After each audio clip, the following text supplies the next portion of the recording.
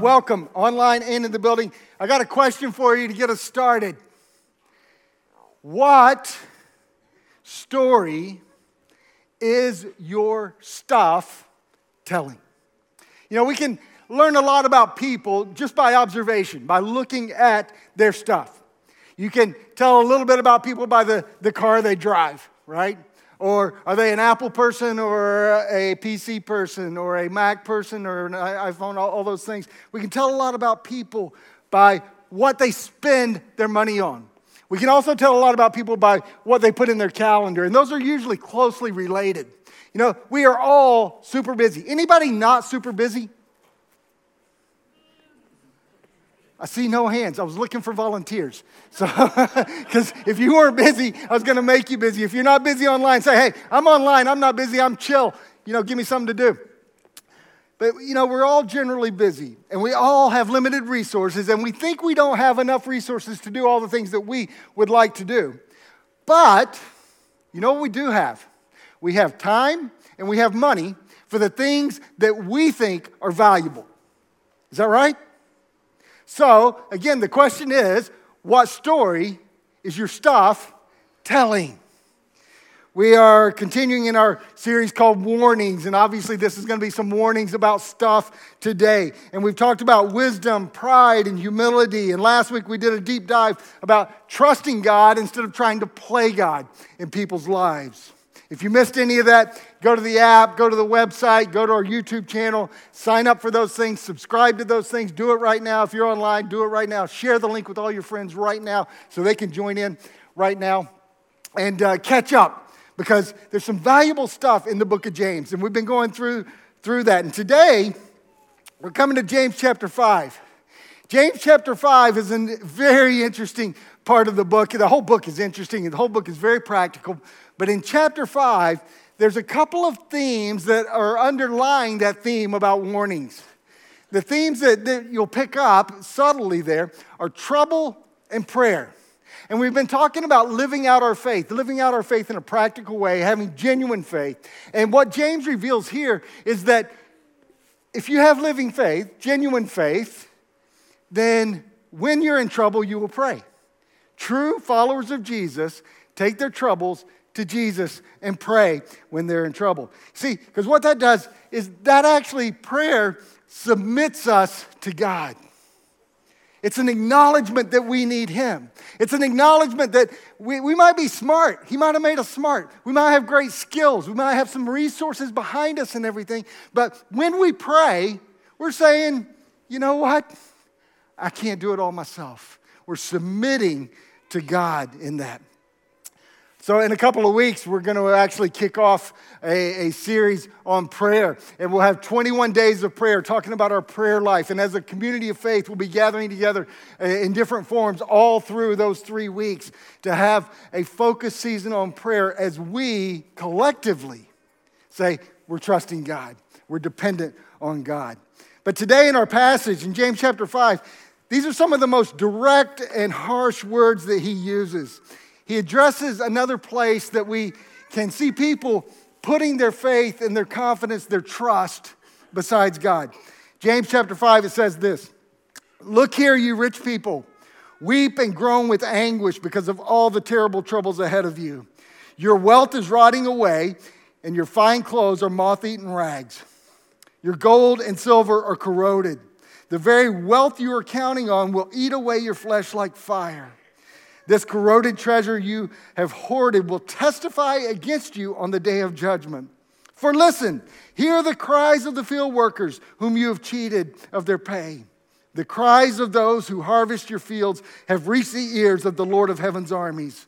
You have spent your years on earth in luxury, satisfying your every desire. You have fattened yourselves for the day of slaughter. You've condemned and killed innocent people who do not resist you." Some subtle words there from James. Yeah? You want to say, oh, no, James, go ahead. Say what you really mean. You know? He wasn't holding back, was he? Now, some of you are sitting here right now, and you heard the first words I said. where it says, look here, you rich people. And you're thinking, as soon as I said that, you think, all right, this is not for me today. Right? Anybody say that? Right? Don't count yourself out so quick. If you live in this country, you are more well off than 95% of the rest of the world, financially, material stuff. So who's rich, right? And again, this isn't about money and giving today, really. It's really not. We're going to do that in a few more weeks' time. But you are part of the rich that he's talking to. So we need to look at this passage and see what he has to say that can help us as we consider our stuff and living out our faith. So looking back here again, it says, look here, you rich people. That's you and me. Weep and groan with anguish because of all the terrible troubles ahead of you. Right, when you decided you were going to get rich, did you think about that? All the terrible troubles that are ahead of you? That sounds strange. James says, look here. That means, let me have your attention, eyes up front. This is important. And he says, you rich people. Now, James has already, back in chapters 2 and chapter 3, he had already showed that there was a distinction between rich people in the church and poor people in the church. They were discriminating against the poor people, if you remember that. So some people think that the language here in James chapter 5 changes, and he's not calling them brothers and sisters and things like that anymore. So some people have made the assertion that, okay, James is now writing to rich people outside the church. I would suggest to you he's writing to people inside the church because the people inside the church would be the ones that were reading James's letter, okay? That just makes sense. And he's already talked about the fact you've got rich people and poor people, and they were making distinctions between each other. But I find this a very strange message to the rich people. They would have expected a message of respect, value, to be treated special maybe. Maybe they would have expected a message about the building fund and challenging them to give more to that. But James says something unexpected. Look out for the troubles that are coming. James uses Old Testament prophetic language here where he talks about weeping and groaning and anguish. Those words are only ever found in Scripture in the context of judgment. What's coming to them is not only an earthly struggle, but judgment from the Almighty God. That's what James is saying. Your riches are bringing judgment on you. Anybody feeling good right now? We said we're rich, and now riches are going to bring judgment. You know, one thing I love about what he says here, it says that the troubles are ahead of you. You know what that shows us? That shows a patient God, a merciful God, who is not judging immediately, that he is wanting his people to repent and come back to him. So why, though, do we have this warning about stuff? Here we go. In verse 2, it says this. Your wealth is rotting away. Your fine clothes are moth-eaten rags. Your gold and silver are corroded. All right, a few things about stuff that cause James to say we need a warning here. First of all, stuff is temporary. Your wealth is rotting away, your fine clothes are moth-eaten rags, and your gold and silver are corroded. The wealth rotting away. This would have been talking literally about to farmers. We'll see that in verse 4 in a few minutes because they were abusing the people that were the workers in the field. The farmers were very successful. And in fact, in that culture, land ownership was everything, probably not much different than it is today. Then it said that your fine clothes are moth-eaten rags. The clothing was an outward sign of wealth. If you had nice clothes, people would respect you because you had nice clothes and that meant you were wealthy. Many people had one set of clothes, maybe two for laundry day. Then it says, your gold and silver are corroded. That says that even the most precious of materials are not eternal. They are temporary. So when we think about things that are temporary in our lives, think about all those things that you have bought over your life. Think about even just the last few years. Think about when you went and you bought that new car. And it was all shiny and new, and it had the new car smell and everything for about 10 minutes. And then what happened? And now you're wanting to trade it in because there's another new, shiny, or more bells and whistles and all that and everything. And what you thought was so amazing is not amazing anymore, right? And it started wearing out. How about those iPhones, right? I don't know what generation you're up to right now, but man, when the next one came out, it was like, wow, that is so much better. And I got to have that. And then 6 months later, after you bought that, the next one came out, right? And now the one you've got is trash, right? It's rubbish. It's awful. It won't do all the things anymore. Think about the clothes that were going to make you feel amazing and look amazing about yourself, right? Yep, you can tell I work hard at that, don't I? Yeah? Yeah. And then, after you wear them a few times, they start fading or they stop fitting, right? And things like that. And then they're not as amazing anymore. And all those hundreds of dollars you spent on those clothes, and now they're going to Salvos or somewhere else. Or some people try to sell their junk on Marketplace. You see people selling junk on Marketplace? How hilarious is that? Because I look at some of the junk there, and I look at me cleaning out stuff, and I think, okay, that's just going in the rubbish. It's going in the bin. But I see stuff worse than that. Actually, people trying to sell their stuff. Anyway, don't try to sell your stuff if it's rubbish. Just throw it in the rubbish. That was free. Then he says this. First of all, your stuff is temporary. It says the very wealth you are counting on will eat away your flesh like fire. So not only is stuff temporary, stuff can't be trusted. He said, you are counting on this stuff. You are counting on this wealth, and it's actually eating away your flesh like fire. You had confidence this was going to take care of you. These farmers he's addressing here thought they were set for life. They had made it. Right now, many of you probably understand this, both here in our community and around the world. Economic times have not been stellar the last few years. Interest rates here are going crazy, and inflation's still going crazy, and one's supposed to balance the other out, aren't they? But they're both going, woo, up and to the right or to the left or whatever, and just out of your wallet. That's where they're going.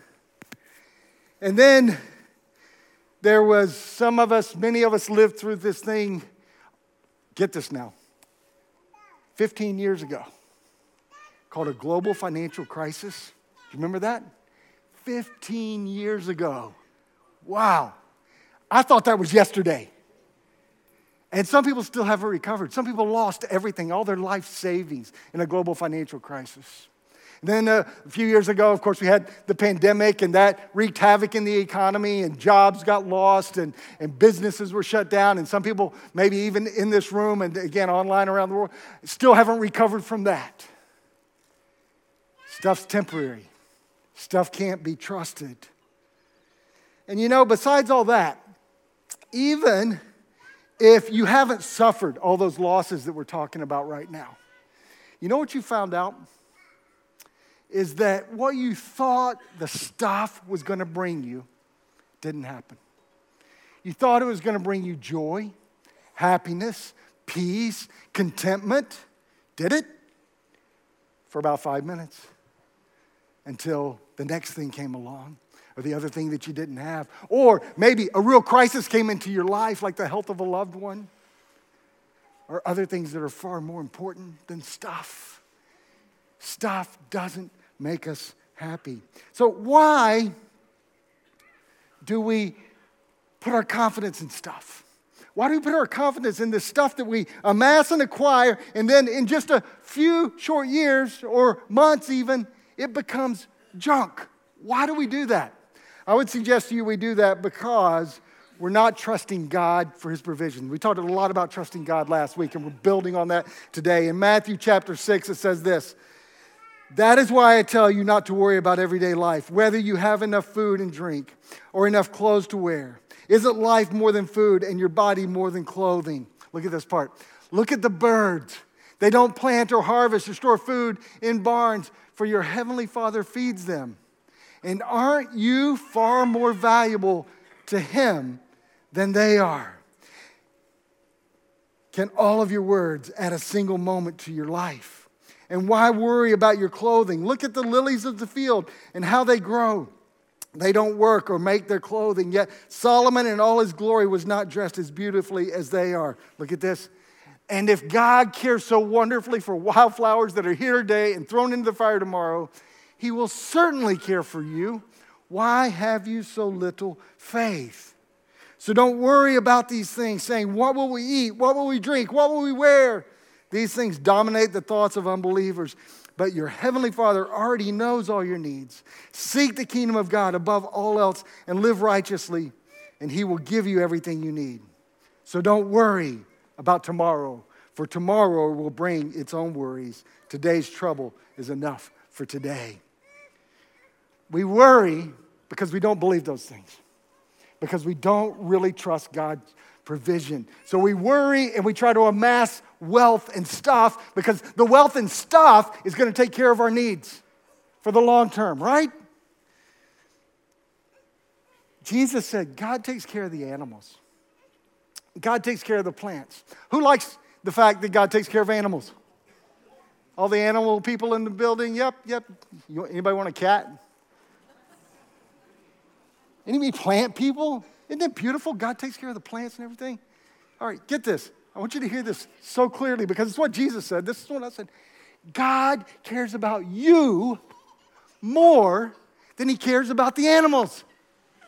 And God cares about you more than He cares about the silly plants. Oh, the plants, the beautiful plants. He really, really does. Now, some of you are sitting here, and you would not deny that. But down deep inside, you might care more about the animals and plants than you care about yourself even. God says, flip that. I will take care of you. We need to trust God. You know what happens when we're not trusting God for those provisions? When we're worried and we're trying to take care of it all of ourselves? Is it fixing it when we worry about it? No. It's just adding to robbing our peace. It's just taking more and more of our peace away. So not only is stuff can't be trusted, but stuff is also troublesome. According to that same verse, it's going to cause you problems. It says it eats away your flesh like fire, the judgment language. You know, stuff reveals character, and misuse of stuff actually corrodes our character.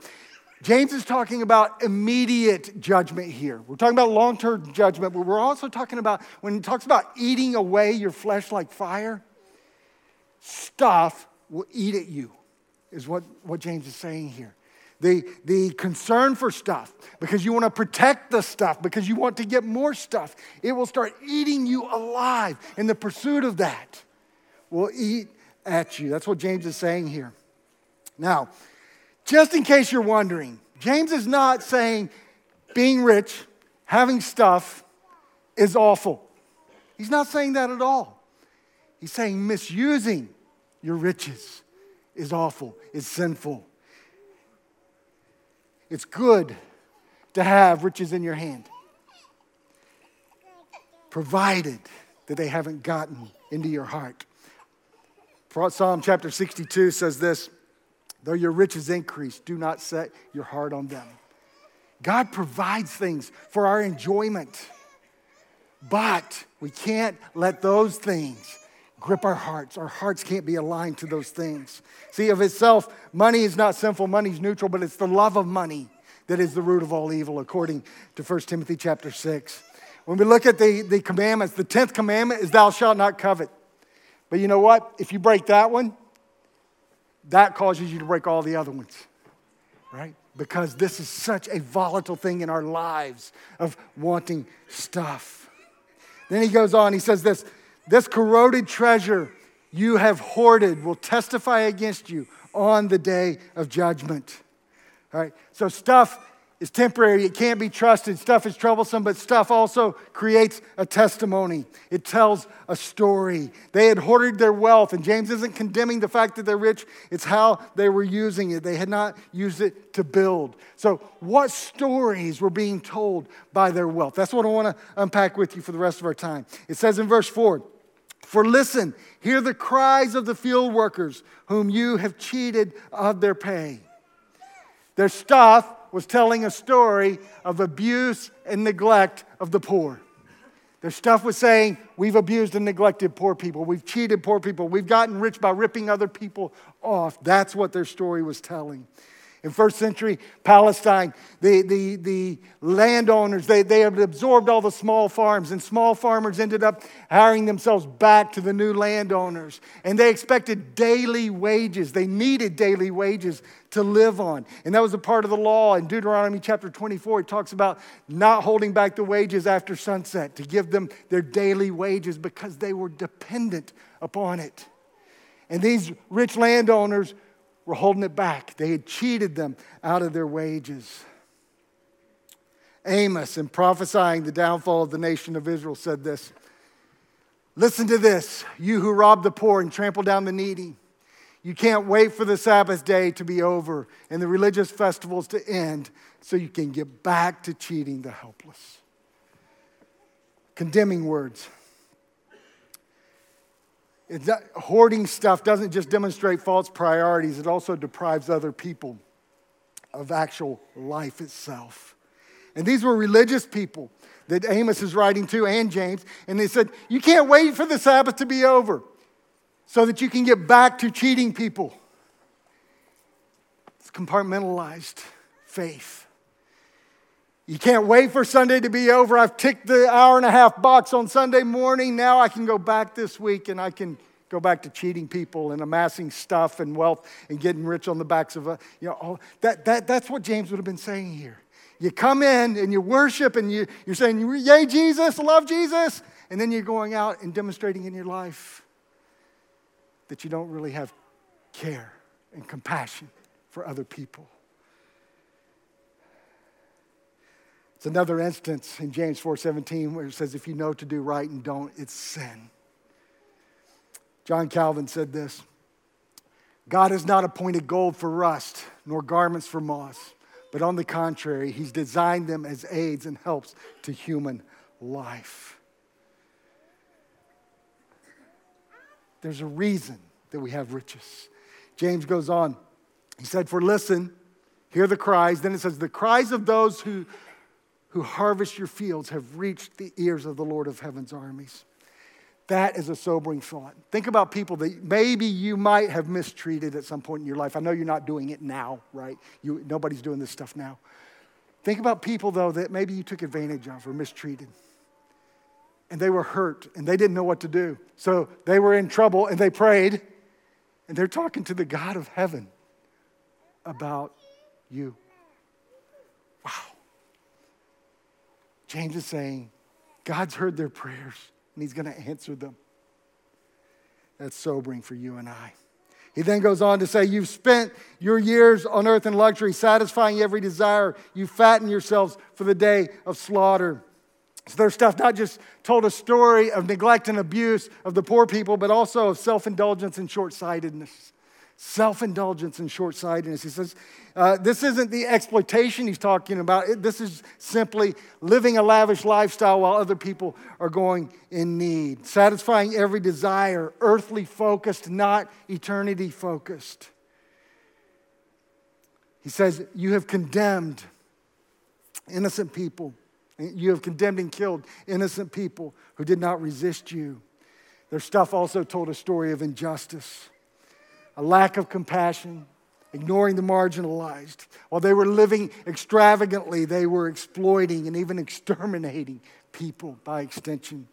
When it says you killed innocent people, you do not resist, I couldn't help but think about Jesus. Because he's writing to Jews who have been converted, who are following Jesus now. But their heritage would have been of killing Jesus, who did not resist them. So what is this thing that we're talking about today? We're talking about in our individual lives being rich and how we manage that and everything. But what is this thing called the church? You know, I love what we do here. I love Sundays. I live for Sundays. It's so exciting to gather with God's people, to sing and praise God, to pray, to catch up, to learn together. It's good. But friends, if this is where our faith stops, if this is the expression of our faith, we are completely missing what our faith journey is supposed to be all about. Amos said it this way: I hate, and he's speaking for God here as God's prophet, I hate all your show and pretense, the hypocrisy of your religious festivals and solemn assemblies. I will not accept your burnt offerings and grain offerings. I won't even notice all your choice peace offerings. Away with your noisy hymns of praise. I will not listen to the music of your harps. Instead, I want to see a mighty flood of justice, an endless river of righteous living. Friends, what we do here on Sunday, if it's not followed by a mighty stream of justice, meeting people's needs through the week in our community and around the world, if we're not living that out, then God says, I'm not interested in what you're doing on Sunday morning. Okay, please don't take that to the extreme. He is interested because guess what? We are doing stuff in the community. We are doing stuff in our world. See, James has just called out these rich people who are trusting their stuff more than God. And their story that their stuff was telling was one of ruthlessness and abuse. And it was self-indulgent, short-sighted, lacking compassion, and fueling injustice. How are we to treat riches? The Apostle Paul tells us in 1 Timothy, teach those who are rich in this world not to be proud and not to trust in their money, which is so unreliable. Their trust should be in God, who richly gives us all we need for our enjoyment. Teach them to use their money to do good. They should be rich in good works and generous to those in need, always being ready to share with others. By doing this, they will be storing up their treasure as a good foundation for the future so that they may experience true life. Question. Are you trusting God? Or are you trusting stuff, or are you trusting God? Trusting God or trusting stuff? Jesus said you can't do both. You'll love the one and hate the other. What are you trusting? Okay, if you're trusting stuff, can I remind you, stuff is going to let you down. Because it's temporary, it can't be trusted, it's troublesome. And then it has a testimony, it tells a story. So really the question for you today is, what story is your stuff telling? That's where we started. Is it telling a story about fueling greed or filling needs? Is it telling a story about self-indulgent living or sacrificial giving? Is it telling a story about creating comfort or showing compassion? One of the hallmarks of our church these days, I'm happy to say, one of the things that seems to be defining us more and more is our work in the community. I am seeing visibly us doing stuff with our coach program and the EFC. I showed up on Thursday night and saw people from our community having a meal and things like that, and the coat drive that we just did and all that. I see our people respond to those things. Good on you. Good on you. Because that's what James is talking about. He's saying you're living out your faith in practical ways. You're actually helping people. Praise God for that. I hear stories about people receiving food parcels, showing up on their doorstep, and nobody even knew that they had a need. I hear stories of people getting a couch or an appliance or something like that. And you know what's really funny sometimes? Is when I hear the story, I end up finding out or knowing who actually did it, and it was a sacrifice for the person. That is beautiful, people. Thank you for being a church that is focused on those things. You know, we saw Sharon get baptized this morning. That was beautiful. Thank you for sharing that moment with us today. That's the stories that we want to hear about. That's the stories we want to be a part of. This month, we've talked about being a part of the story of lives changed and hope multiplied in relation to the building fund. And I encourage you to be a part of that story. And people have given. You know, over the years, I know stories of actually people, when this building was being built, there are people who were ready to retire, but actually worked a couple of more years to have more money to give. Those are beautiful stories. Stories of sacrifice. But while that could be a clear application to the message today, I want you to look at the people around me right now up here. the people that just led you earlier and are about to lead you again. It's not about a building. And we talked about raising money for the building fund, but it's about building the story, building into these guys, these young people. It's about building into not only them, but my 3 grandkids right up here on the front row that are too little to even be in kids' men right now, or too grumpy to be in kids' men, one or the other, I don't know. That's what we're talking about. So when we say, give to the building fund, or give for this, or give for that, friends, I want you to hear loud and clear, those are the things we're talking about. It's not about the stuff that we can acquire even as a church. Imagine being a part of a story that 100 years from now will be being told in this place. 200 years from now will be being told in probably a different place. This building will wear out before then because stuff is temporary. You can decide what your stuff is going to be telling. Question: what story is your stuff telling? Is it time to maybe adjust it? Maybe rewrite the script a bit? Write a story about generosity, care, compassion. A story about multiplying hope in this community around the world. Father, thank you for your word. Thank you for James not holding back on saying hard stuff. And Lord, it hurts to read some of these things. It hurts to apply those to our lives. Lord, it hurts for me to think about these things sometimes. Lord, we are so prone to want stuff and to build our lives around that and trust in that. Lord, release us from that. Help us to follow you with our stuff. Help our stuff to write a story that points people to you. In Jesus' name, amen.